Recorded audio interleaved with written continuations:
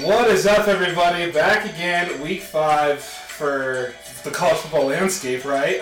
Week whatever it is for us, episode, I don't know, I was out for what felt like an eternity. Thank you so much for holding down the fort, Tyson. You bet. I think people appreciate your voice better than mine. So. No.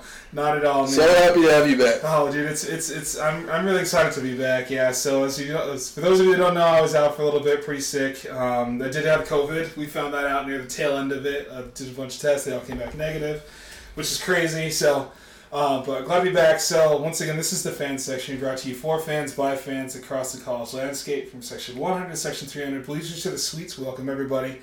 I'm your co-host, Allen. That is your co-host, Tyson. Two dudes talking college, dropping knowledge. Before we start, I want to take the time to ask to like, subscribe, leave us a 5-star review. We promise to read it on air. None so far outside of the one we've had, so please get in that, and we'll definitely read them. Also, go over to the Twitter handle, the fan section, and if you want to get in the mailbag, thefansection1@gmail.com. Having said the amazing intro that I have been dying to say for a couple of weeks now, what a week it was. I thought it was pretty intense. A lot to get into today. We're going to talk about recruiting. We're going to recap the games. We're going to talk about we're going to do our game. You probably picked a couple of games, I think. So I don't know what the score is between you. Well, you won that first week. We had done our picks, and you beat me again. I didn't do picks last week, but that'll probably be on the next podcast. Okay. We'll do the Power 5 Pick'em, yes, patent pending on that. Patent pending, I love it. Also, we will get into really just today it'll just be recruiting and recap the week. I mean, and maybe look forward to a couple games next week, or we can just wait for that, I think, because the slate is fully loaded. The meat of the schedule is starting to show up. You're going to see really, really the playoff picture come in the next few weeks, honestly. I think ESPN does their college ranking show that draws in big numbers. They did it perfectly where the committee comes together and there's people that should be on the committee that are on the committee. We can discuss that if you want. Or we can just, we're just going to dive right into it for sure. As far as the big news of what happened last Saturday in the terms of the recruiting world, and we haven't hit on recruiting because nothing really has happened. A lot of players are able to take their visits now. This week, there's mainly for the Georgia-Arkansas game, both teams will have a lot of top 100 recruits there. I think Georgia's already they're commissioned out, meaning they can't have any more recruits visit them officially on official visits. There's only a certain amount of players that they can have on official visit for one game, and that game, because obviously it's the best in the West right now and the best in the East right now. All the recruits want to see those two teams. Big for Sam Pittman, huge for Kirby Smart.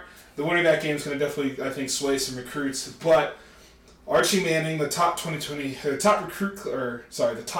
in the 2023 class, the quarterback, the nation's number 1 overall recruit, which is crazy. They've already decided he's the nation's, but he's really that good. Was at the Georgia game. The Georgia fans did a big homage to him. They all painted their backs, and it spelled out "We want Arch," and it was in front of the end zone, so he had to stare at it pretty much all game. He said he loved it. His dad did say that he wants to have his recruiting wrapped up before his senior year. We're told that it's down to 2 schools. He's still going to finish his recruiting. He's still going to visit his official visits, but it's between Bama and Georgia. Shocked me. I thought Ole Miss was still in the mix. I thought Tennessee might be in the mix just because of the family ties. Mm-hmm. But he couldn't stop talking about the Georgia visit, and visits do that to you. And you're going to see a lot of players like, for example, Walter Nolan, who was committed to Georgia, decommitted, who's the 2021 nation's top recruit, actually has Georgia as his number 2 school now. Usually when a player decommits like that, they're not interested in that school anymore. So whatever they're doing with Kirby Smart and his staff, kudos to them. Penn State is still kicking ass in the recruiting. Really, really happy to see that, especially because they're ranked in the top 4, which I think is awesome. So recruits is definitely going to be something to keep an eye on here in the next couple weeks. Hey, let me ask you a question. With the Penn State specifically, mm-hmm. Because there's rumors about the potential of James Franklin, the head coach, going to USC. What would happen to their recruiting class? It depends. A lot of times when you're getting recruited, it's the assistant coaches that do it. Obviously, the head coaches have their hand in every player, right? Like, you want every player. It's just right. You're not going to get them all. But he would try and bring some of his assistant coaches with him. Yeah, you see that happen a lot. Like, if a coach... That's why you're told in the recruiting process, don't commit to the coach, commit to the school. Yeah. If you get a really good feel for the school, like the athletic director... Because the coach might not be there, from your freshman to senior year. The chances are pretty slim, right? Like, we've seen a lot of good programs release good coaches after, say like a 9-year, 8-win year. It's just not good enough. They get fired. It is what it is. But a lot of players, this is where the transfer portal, I think, comes into play a little bit. But the early enrollment is in February, I believe. So they have until then to kind of make their choice, which is coming up around the corner. It really is. A lot of players like to have their hard committed. A lot of them are already hard committed, like Travis Hunter, the corner, who's going to Florida State. So it's like you might have, between now and maybe week 8, a lot of players will start committing. But I think to answer your question and going back to it, it'll definitely impact them. You know what I mean? It'll help USC. But the problem is Penn State and USC, because of where they're at on the map, USC targets a lot of the West Coast players. They target some Midwest players, but they don't really target the Northeast style players like Penn State does. There's a lot of really good products in Pennsylvania. Pennsylvania likes to target the New York guys. They like to target the Florida guys. They like to target... occasionally there might be ties to a brother, like in California, but it's pretty rare. So I think it just kind of depends on where they're at. If they're from Florida or Pennsylvania, I think having them go all the way to USC is kind of out. Mm-hmm. Just based on, just family commitments and stuff. So, you never know. But to finish, Penn State is number 1, Notre Dame is number 1 or 2, Alabama is number 3, Texas is 4, Georgia is 5, and that rounds out the top 5 for now. So a little bit of change. Texas did pick up a couple of recruits. Alabama's still steady, sitting at 3. Georgia hasn't really moved. It's kind of waiting on Walter Nolan. If they're able to land him, they're definitely going to jump probably up to top 2. And then as far as commits go, Penn State is committed out with 25. Notre Dame is at 21, Bama's at 15, Texas is at 21, Georgia's at 17. So look for, this is the time that Smart and Saban like to make their move. You'll see them, because they don't have 25 commits, they're really going to push hard for a lot of these 5 stars that's still on the board. So yeah, just look for, obviously, Bama and Georgia to finish top 3, in my opinion. But that kind of rounds it out for recruiting. As far as the recap of what happened, man, so many things. The next segment, I'll let you kind of take that off.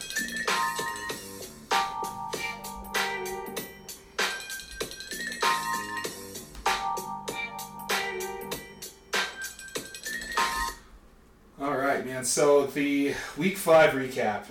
Love the sound effects, by the way. Love it. That's awesome, man. I've had a little groove. So real quick, the games that we highlighted, there's a ton of them. We'll go through most of them. Liberty, Syracuse. Syracuse was able to hold on kind of at the end there. I'm super high on Liberty because of Malik Willis. Had a pretty solid game, I think, and not like Malik Willis-esque, but kept him in it for sure. It's Syracuse, though. They're off to a 3-1 start. I think this is the first time in like 10 years they've had a 3-1 start, so good for them. Georgia, Vanderbilt. Georgia crushed Vanderbilt like normal. Vanderbilt, football-wise, shouldn't be in the SEC. Proved it again, but this was a statement game. Georgia, so for those of you that don't know, Vanderbilt last year canceled on Georgia's senior day. But they played the week before. Then they said, we might have some COVID protocols. Georgia's like, that's cool, man. So they canceled the game. Then the week after, Vanderbilt actually played. So this game was personal for Georgia. That's why they didn't really take. They took out JT Daniels, but they didn't really take anybody else out. So a lot of their starters ended up playing all 4 quarters. And Curtis Smart was quoted, 4 quarters of pain the entire game. So this was a statement game. Vanderbilt never, ever, ever cancel on a team like that again. If you know what's good for your players, it's safety at that point really comes into play. But Georgia didn't care. Like I said, it was a statement game. Oklahoma, West Virginia. Oklahoma was able to squeak it out. And I want to dive into Oklahoma as being one of the worst 4-0 teams I've ever seen in my entire life. I think that Spencer Rattler, the Heisman talk for Spencer Rattler needs to go away.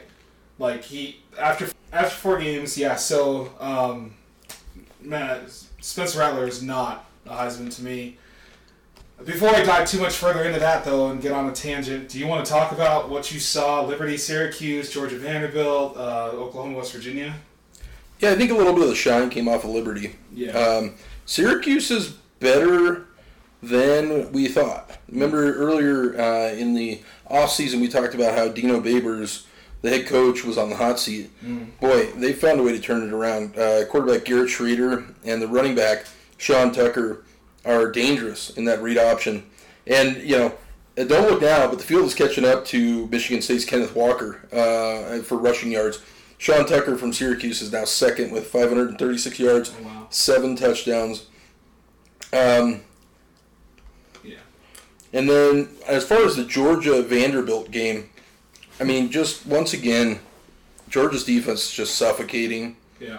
And Vanderbilt is terrible. They're just not good. Outside of football, I think that it's like one of those things where you wonder if the SEC, since they're moving in the direction they're moving, should they have a meeting and be like, look, we love every other sport you guys have because you're competitive in baseball, you're competitive in basketball, you're decent in women's soccer, women's gymnastics, but football, there's some, maybe it's just not, maybe you shouldn't be in the SEC for football. You just wonder if they're going to go that route with adding all these other teams, I think. I don't know. Yeah, I mean, Vanderbilt was down 35-0 at the end of the first quarter. Yeah. I mean, like you said, JT Daniels only played one quarter, and it was able to put together 9 for 10, 129, 2 touchdowns. I was going to ask you, though, interesting, I think there may be a negative that comes out of this. Because Stetson Bennett came in and played pretty good, too, and I was wondering if you thought maybe the fans would start clamoring for him again. They already have been. Ridiculous. They did it last week when it ended last week when Bennett came in and they were like, because Bennett came in and did really well at the end of the third game, but he came in last week and he threw a pick his first throw, so that pretty much ended the competition. You know what I mean? Like the fact that there was competition when Kirby Smart went on SEC Media and said JT Daniels, he brought JT Daniels with him. Right. The disrespect and the mishandling of quarterbacks is beyond just utter retardedness in my sense. Like, I have never seen someone mishandle so many amazing quarterbacks. And the fact that Beck was listed as the number 2 gets jumped for the guy who was number 4 on the starting. Beck might transfer, and because he felt disrespected. He hasn't played it down. Right. He's Mr. Florida. He's a former 5-star recruit. He's supposed to take the reins next year. You're supposed to build the program for dynasties. You're not supposed to build the program for this year and this year only. You're supposed to, like I said, dynasties. And Beck was going to give you 2 years. Brock was going to come and give you 2 years. Gunner's going to come in and give you 2 years. And Archie, eventually, that's the plan. 2 years each of these guys.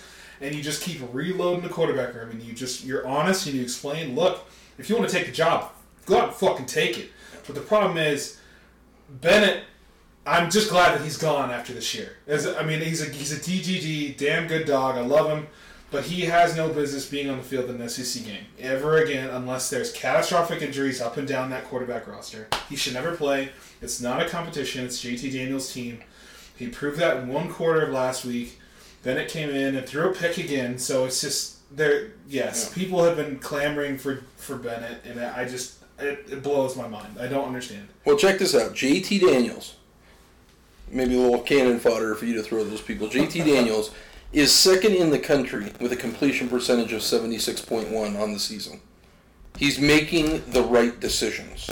The biggest knock, the biggest attribute that he has is he knows where to go with the football, and he's always over 70% completion rate. NFL scouts drool over a 70% completion rate. You can't even get that in the pros with some of these quarterbacks. Oh my gosh, no. So that's what I'm saying. Like, he and it's not just the fact that, like you said, he's not making these dink and dunk throws. He's actually making some intermediate and deep ball throws. So he was dink and dunk against Clemson. Yeah, I'll give you that. But he was also hurt. But who isn't dink and dunk against Clemson? Exactly. Okay, they have a very, very good defense. Yeah, and I get it. Everybody's like, well, Clemson, the Clemson loss is now looking way worse, and I'm like, it's still Clemson, man. Like, they still have 105 stars over there. They still have a very good recruiting class coming in next year. It's Clemson. They're going to be okay. Well, and the problem with Clemson isn't the defense. I know. It's just like, I just don't understand why the people think there's competition. There shouldn't be a competition. It's not. There's no competition ever again. Right. Anyway. Yep. Moving on. So, we just talked about a little bit more in depth about Georgia Vanderbilt. We talked about, now let's dive into Oklahoma, West Virginia. We did talk about them, and I said earlier, I don't think Spencer Rattler is very good. But before I go on the tangent, go ahead and tell me what you saw from West Virginia that made them lose this game. Well, I mean, Damian Green, I thought, played well. But they could not come up with offense late in the second half, and it was frustrating because they played hard enough. Specifically, the defense played hard enough to win the game. But my big takeaway, just to preface what I'm sure you're about to dive into here, but it was a classic Kirk Herbstreit call on the game, just infuriating. Yeah. He gets so politically correct. The fans were chanting back, for the backup late in the first half, and his response on live TV, "You fans don't understand." And then him and Chris Fowler both later on in the game, Spencer Rattler, just go out there and score a touchdown and shut the crowd up. Well, he didn't score a touchdown. No. He didn't shut the crowd up. It's just infuriating to listen to these people try and lecture and on morals about it's college football. These are fans. Get beyond it. But Rattler, through 3 games, has only 8 pass touchdowns and 3 interceptions. Yeah. He is not a Heisman candidate. No, he's not, and that's the thing. So it's and that's the tangent I kind of want to dive into. When we first started this podcast, what did we say we weren't? We weren't the typical media lovers of college football, right? We're not going to give you this stupid reason for this person to be this better and that. We're gonna talk about the topics at hand, and we're gonna talk about it once, and we're gonna move on. When it comes to Spencer Rattler, we can't move on because everybody in the media thinks they're doing their damnedest to get him the Heisman because they don't want to be proven wrong because they have him hyped up to be this amazing savior or the next great quarterback. Lincoln Riley is right now 3 for 4. Okay, he didn't hit with Spencer Rattler. It's okay. It's okay, man.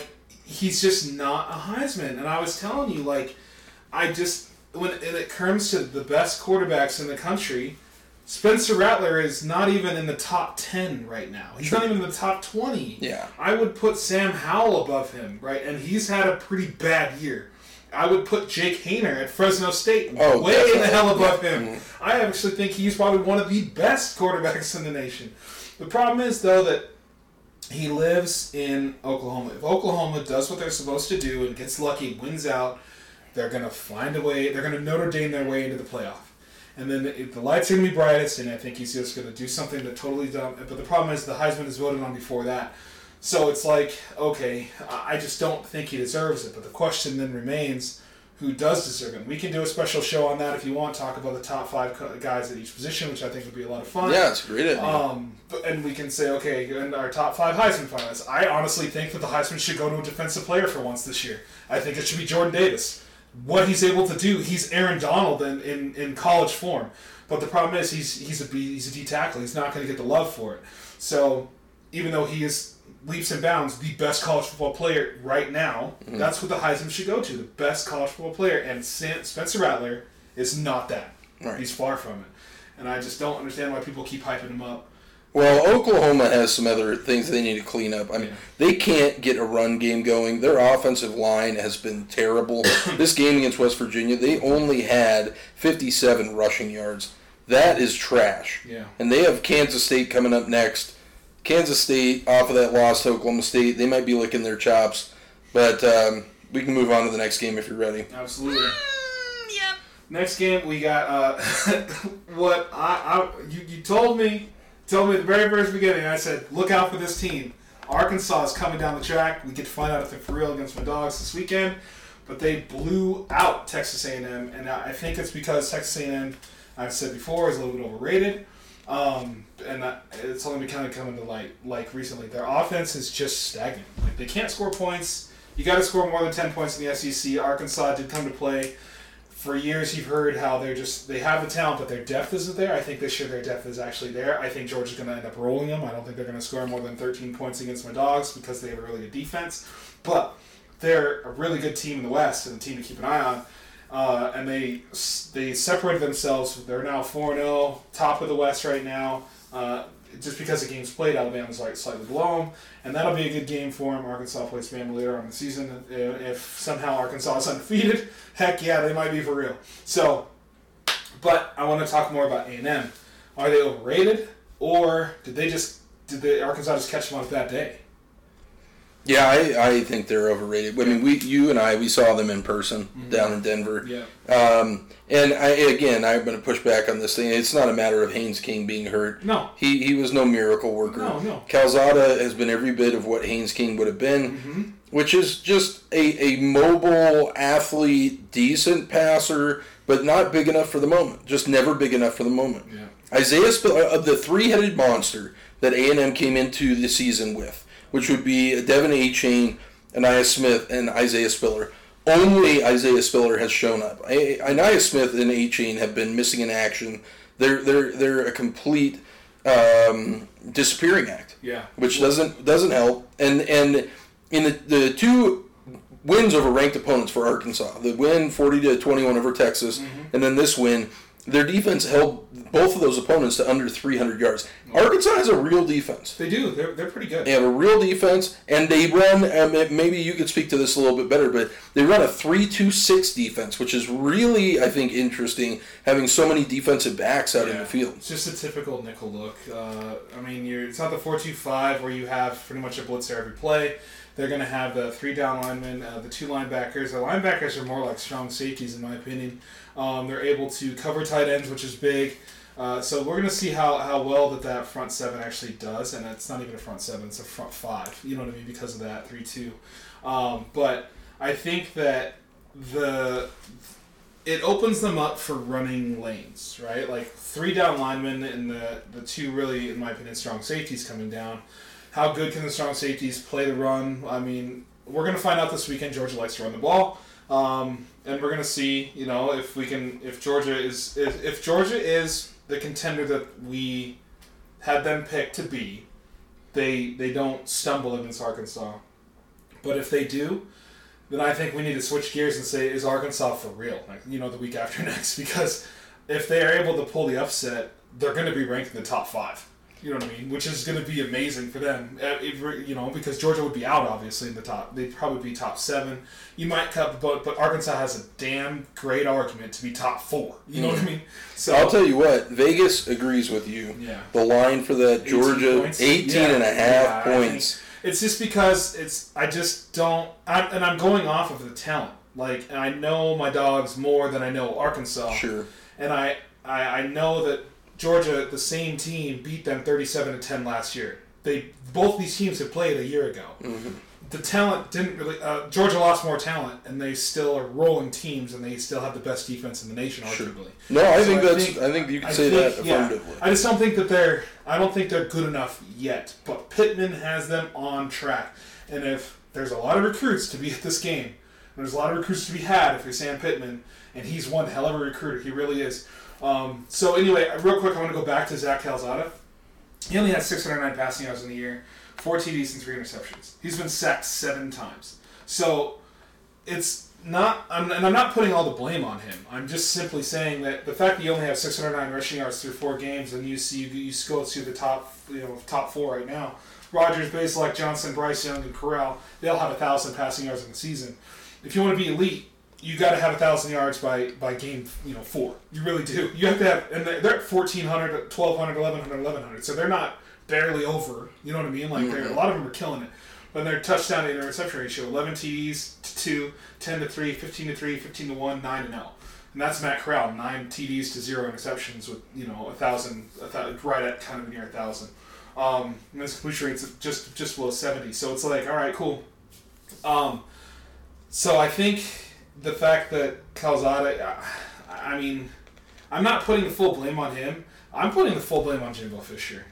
The fact that, Cal's is going to be there another year. He's a sophomore, so he's got junior and potentially senior year. So will Haynes King, though. Yeah, Haynes King might, but it's clear. They weren't, like you said, they weren't moving the ball with Haynes before Zach came there. Right. So my thing is, Zach, if you really want this job, you need to take it. You need to take it, go in and just win out every single game. Obviously, minus the Alabama game, you're probably going to have 2 more losses somewhere on the schedule, which I predicted earlier. I think you're a 3, maybe 4 loss team. I just don't think that Jimbo Fisher has his team mentally in the right space, and I'm putting the full blame on him. He was brought over to do this, and he's not doing it. And the fact that you can only score 10 points against, it's Arkansas. You know what I mean? Like, a lot of people wrote them off, and I get it. You guys probably did, but that's on the coaching staff for not having your team ready. Well, and you mentioned Calzada. I mean, 151 passing yards and 1 interception. No touchdown. I mean, that's terrible. You're right. That's terrible, and that's the coaching. But Yep. Colorado State, Iowa. So Colorado State was able to sneak a win out last week. Crazily, didn't think it would ever happen. But they're 1-3. Iowa smoked them though, 24-14. They beat them by. I thought it was going to be a little bit more because Iowa's a top 4 team now. I think this win hurts Iowa a little bit. The fact that it's now we're getting the playoff picture where wins don't matter necessarily as how good you look in the win, right? Mm-hmm. So did they look good in this win? No. They didn't look like a top 4 team to me, but they still are there. And I want to the eye test. I still want to wait and see on Iowa. As far as Colorado State goes, I mean, maybe it was one of those things where Iowa just kind of underestimated a little bit because I thought it was close early. It really was. Able to put 14 points up on Iowa. There's not as many offensive woes as we thought, and now that Colorado State's about to start their conference play, maybe they're able to do some things in the Mountain West. Who knows? I think that's a good point, and you're right. Colorado State was up 14-7 at halftime in this game. Yeah. This is at Iowa, okay, in Iowa City. Yeah. Iowa is interesting in that they remind me of that Ohio State team maybe 5-6 years ago that won the national title. That the offense was pedestrian, but the defense created so many turnovers. And that's what allowed them to win the game. Turnover differential was like 8-2 or something crazy like that. Right, 8 possessions they would come up with. Right, exactly. And so that's the thing with this offense. Yeah. You had now it's every week. It's either a good or a bad Spencer Petras day. Mm-hmm. This was kind of a bad Spencer Petras day. Yeah. He didn't perform super well. About almost like 55% completion percentage, 2 touchdowns and an interception. But to that point, their defense is what got them through the Indiana and Iowa State games with wins, both ranked opponents, which is probably one of the better records that any team has in the country. Yeah. But here I'm going to give you the turnovers created by the defense in their 4 games. Okay, the first game against Indiana, 3. Second game against Iowa State, 4. In their last 2 games, the defense has only caused 1 turnover. So, I mean, that's kind of the recipe, I guess, against Iowa, is don't turn the ball over and run the ball. Colorado State's quarterback, this kid, Todd Centeio, he's not bad. No, I think this was a team that the numbers thought was going to be terrible, and maybe they are. But between him and the D-line is pretty strong, Scott Patchen and Toby McBride, I think they look pretty good. But I think this was more of an aberration. I think you and I both, in general, are pretty impressed with Iowa, and this was just sort of a they looked over them. They weren't them. Yeah, I think you're right. I think it was one of those like, hey man, it wasn't pretty. We got the win. Let's get the hell out of here and get ready for next week. I don't know who they play. Maryland next. Oh, they play Maryland. And Maryland's 4-0. Yeah. Okay. So that's a good game. It's going to be a gut check game for them. I think it's one of those things where, hey man, everything we want is still in front of us. We go take care of business against Maryland. Everybody forgets about us barely beating CSU throughout the season, so. Yep. Heck yeah. So this team, I just don't even know where to begin. They're just like Oklahoma to me. They're one of the worst 4-0 teams I've ever seen in my entire life. Notre Dame, I've said this before, I think they're overrated. They did beat down Wisconsin 41-13. Awesome, man. Good for you. Someone posted on Twitter, and I threw up, not because I was sick, but because I had to read this. That someone said this is O-line U, and I said, look, when was the last time a first round offensive lineman went from Notre Dame? The answer: 2021, 2020, 2019, 2017, 2018. You have to look. Well, you're not O-line U if you take you 2018 as the last time and it was a late first round pick. Right. No, there's no one that knows any. Unless you're a Notre Dame fan, you don't even know their lineman's name. Well, the O-line is a problem with their offense right now. They're young. How many sacks has Jack Cohen had to deal with? I mean, come on, that's ridiculous. Yeah, it was probably the second dumbest thing I think I've read this week so far. And the first was Notre Dame's going to roll Cincinnati. No, you're not going to roll Cincinnati. You're playing a perennial top 10 team, finally. You escaped against Toledo. You escaped against Florida State. You're not worthy. Okay? I can't even anymore. No. I can't even ignore it. Well, and the score does not at all reflect how the game was played. No. I mean, Notre Dame still could not get Kyron Williams going. He only had 33 yards. Notre Dame had a total of 9 rushing yards in the game. I think my hate for Notre Dame comes from Cubs fans. I just can't fucking stand Cubs fans. Yeah. And the fact that I hate Cubs fans, it just bleeds into Notre Dame because your fans are just so delusional. Every year is your year. It's not, man. I'm sorry. I've said it before. In order for Notre Dame to prove to me that they belong in the top 4, they have to go undefeated 3 years in a row. I don't care who they play, when they play them, where they play them. Go undefeated 3 years in a row, and then I might give you, in my head, a shot at the top 4 if you want some of the big dogs. I think there's a lot of similarities between Notre Dame and Texas A&M, and maybe that's why you're so heated about both. Is they both have really pedestrian trash offenses. They're way overhyped, and their defenses. It's entirely on the defense caused 5 turnovers in this game. Okay, this was a game that was tied 10-10 going into the third quarter. Yeah. I know some of you just look at the box scores, you don't watch the games, and you go, "Oh wow, they won. What was it? 41-13. What a blowout!" No, this was 10-10 at the end of the third quarter. I love Michael Mayer. I do. I really think he's a potential top 5 tight end. But the fact that he only has 267 receiving yards on the season, and your leading running back is averaging 3.8 yards per carry with 2 TDs and 244 yards on the air with 64 attempts, that is dog shit. Yeah. Stop talking to me about your offense. Your offense is nothing. Well, I think we do want to note. Okay, Brian Kelly passed Newt Rockne with his 106th win. He's now the winningest coach in Notre Dame history. And that's no small feat because of the academic standards that Notre Dame has. Okay, I'm not ignoring the fact that it's probably very hard to get some of these recruits in, but you're able to, year in, year out, use the Notre Dame effect, get some of these 4-stars, get some 5-stars. I mean, crying out loud, they were number 1 in recruiting for about 2 weeks before we started this podcast. So they're able to get these players. The development is what blows my fucking mind. I just don't see it. Well, and even if you I have relatives who are Notre Dame fans, and even if you talk to the Notre Dame fans, they know. Okay, yeah, Brian Kelly's been good, but I mean, when you say he's better than Newt Rockne or Air Parseghian or some of these guys, it's like no. Notre Dame has 11 national championships. Yes. They haven't won one since Lou Holtz in 1988. Yes. Let me give you a short list of teams that have won national titles more recently than Notre Dame. Clemson. Colorado, Clemson, Georgia Tech, Washington. Okay, so let's pump the brakes. Did you see that interview? That pregame interview that they did of that guy, talking about his 100th whatever, and he was like, "Yeah, to get a statue, you got to win a national title, and I'd love to be out there in bronze." That's never gonna happen, man. Well, you guys can build him a statue now as the winningest coach, but the problem is it's gonna say winningest coach. It's never gonna say winningest coach with the national title in 20 whatever it is, because Notre Dame is just not good enough. I'm sorry. The facts are the facts. Yeah, I don't see them beating Cincinnati, but no. And if they do, awesome, man. I will come up here and you'll hear me crunching on a crow all day. Yep. Moving on, we have Iowa State Baylor. The Baylor was able to squeak out winning against Iowa State. Iowa State is still a solid team. They're still good. They're still competing, and I'm really, really proud of them and happy for them after they took that devastating loss earlier in the season.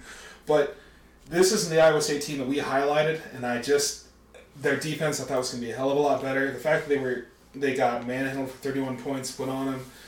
Some of that might have been special teams. Some of it might have been their defense. Yes, cool. But Iowa State defense, that's all we heard about all offseason, and so far they're among the worst. Well, and Mike Rose, I know the guy you really like, the linebacker. I did like him. He has played well. But I think the story of this game was Iowa State settling for field goals. Yeah. Please get us, get at us in the comments or in the email if you disagree or anything.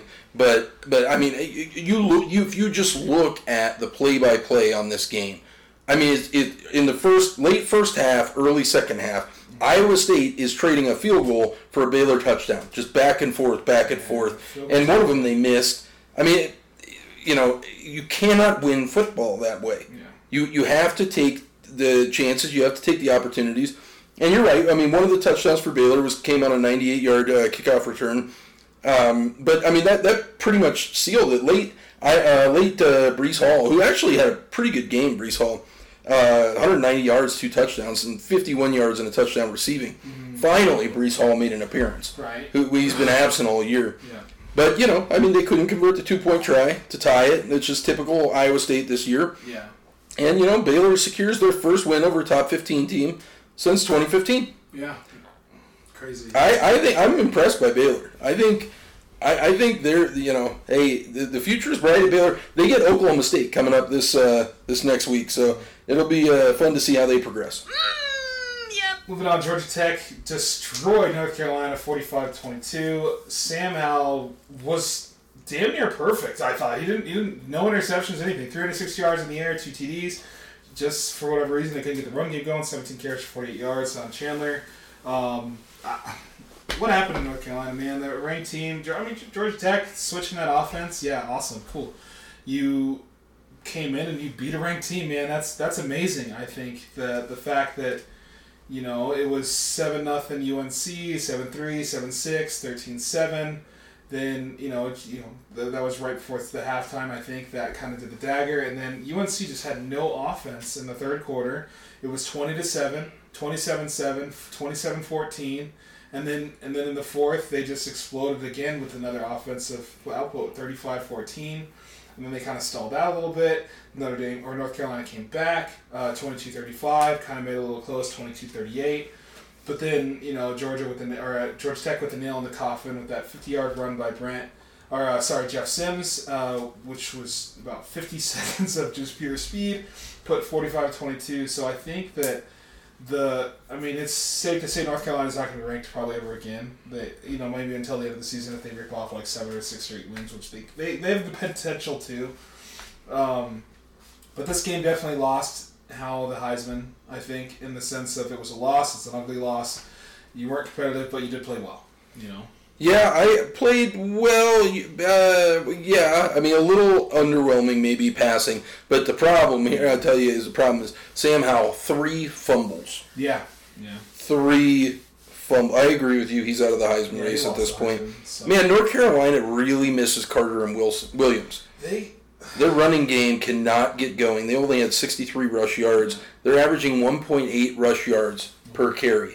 It's a real problem. Meanwhile, on the flip side, Georgia Tech is looking solid. They replaced their quarterback Yates, who played real tough against Clemson, with Jeff Sims, you were mentioning. Yeah. And Sims just exploded. He had over 100 yards passing and rushing, 3 rushing touchdowns. Hats off to Georgia Tech. Check out this stat line. Junior linebacker Charlie Thomas on the defensive end, 8 tackles, 3 sacks, 5 tackles for loss. I mean, just real impressive on both sides of the ball for Georgia Tech. And I think they really earned their first win over a top 25 team since 2017. Yeah. Next, though, I'll tell you, they get Pittsburgh.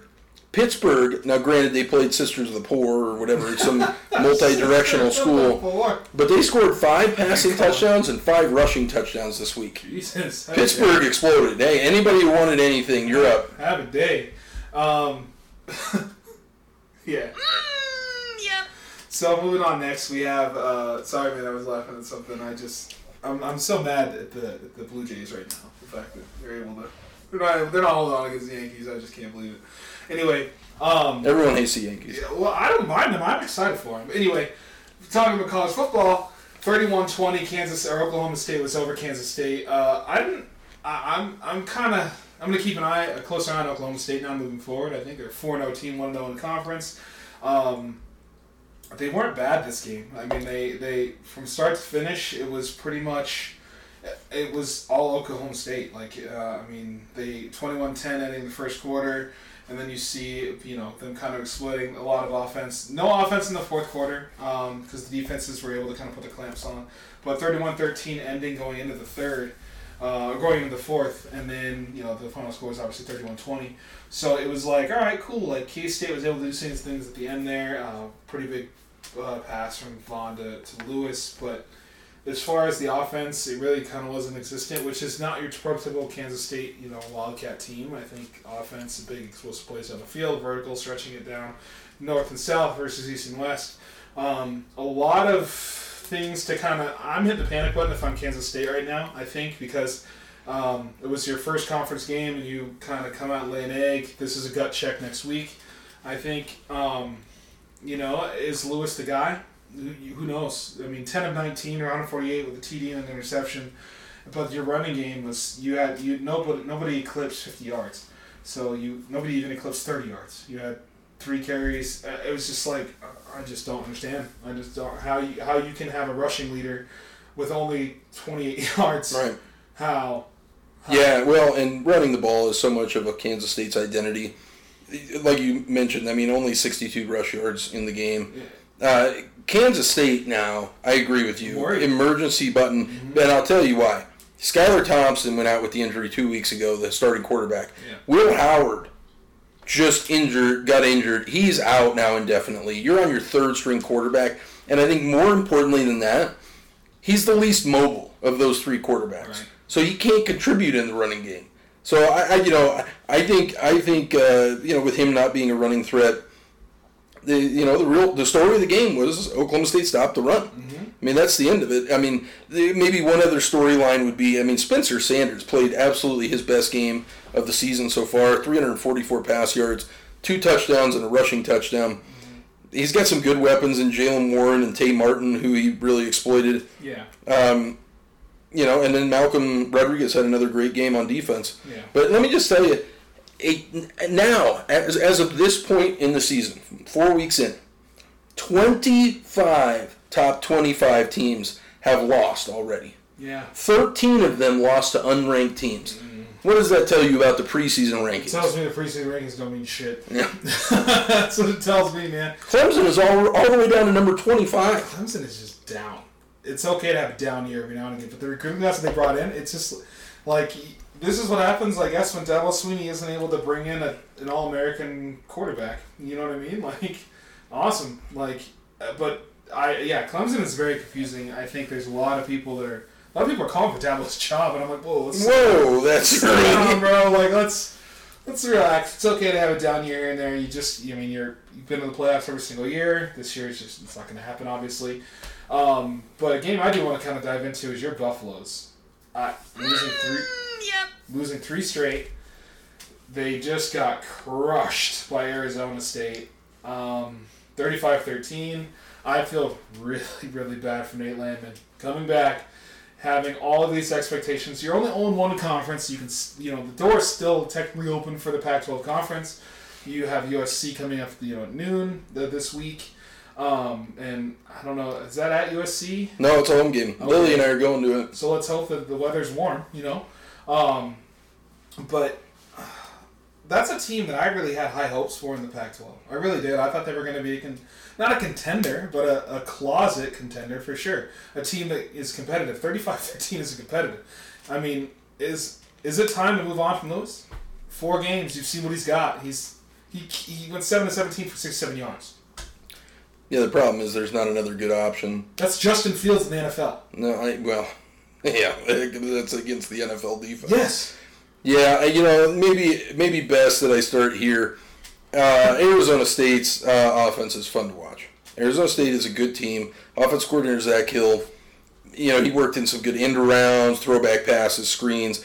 Jaden, this is an offense coordinator who knows the abilities and the weaknesses of his quarterback and exploits those. Yeah. Okay, and sets him up to win. The senior running back Rachaad White has been fantastic this year. He had a receiving touchdown on the pass back from Ricky Pearsall.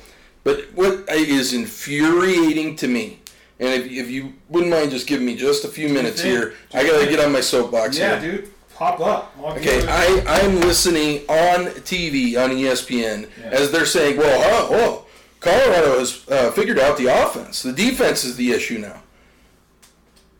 With all due respect, shut your mouth, okay? Here's your Colorado first half offense. Drive by drive. Punt, missed field goal, punt, field goal. There were 3 points of offense in the first half. Now, granted, the offense came out with a strong drive at the start of the second half. Looked promising, 8 plays, 75 yards for a touchdown. It was creative for the first time all season. They had an end around. They had good balance between Fontenot and Broussard. You didn't put too much on Lewis's shoulders. Remember what we said when we were watching the A&M game? Why are they not letting Lewis do what he does best? Design quarterback runs to the outside, bootlegs to the outside, get the offense stretched. Stretch out that A&M defense because their safeties can't cover everybody. Right. Where's the creativity? Because all kind of we heard about was this is a new offense. We have a very, very athletic quarterback. Yes, he's a freshman. We get it. He's young. But still, he won the job. You've got to be able to complete a pass. And 7 passes for 67 yards is not... Well, you know this with your experience. You know this with your experience playing and watching football. Yeah. Is confidence begats confidence. It builds. Yes. There's momentum. Get him running. Get him some easy throws. He'll build some confidence. But it's just, you know, for me personally, this comes down to Cheverini. But I'll just tell you. So after that first drive, in the second half, looked promising, 75 yards. Mm-hmm. The offense only got another 74 yards the rest of the game. Okay. Now I will say, this is probably my first slight at Colorado's defense, but when we scored that touchdown, it was 10-13, okay? It was a close game, and our pass defense really fell apart, okay? But ultimately, though, the offense only scored 13 points in the game. Only 2 teams in the country score fewer points per game than that. Yeah. Okay, Brendan Lewis is 141st in the country in passing yards. Little context for you. There's only 130 teams. That means there's at least 11 backup quarterbacks that have more pass yards than him, okay? So bad. His completion percentage is 52%. Colorado still, after 4 games, has only 1 passing touchdown on the season, okay? That can't happen, man. The offensive time of possession, 110th in the country, terrible, okay? Even with no offense whatsoever for basically 3 weeks, the defense is still roughly in the top 3rd in the country in points allowed, only giving up 20.5. Okay?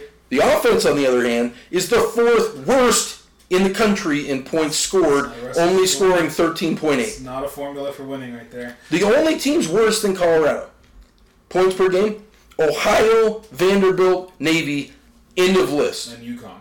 No, teams better than Colorado. No way. UConn, UMass, Louisiana Monroe. Okay, this is the company Colorado's offense is keeping. Oh, okay. My God. I mean, and I have to say this. Okay, this was the first time. You know, I have to call out head coach Carl Durrell. Yeah. I've been pointing a lot of my ire at Darren Cheverini, the offensive coordinator.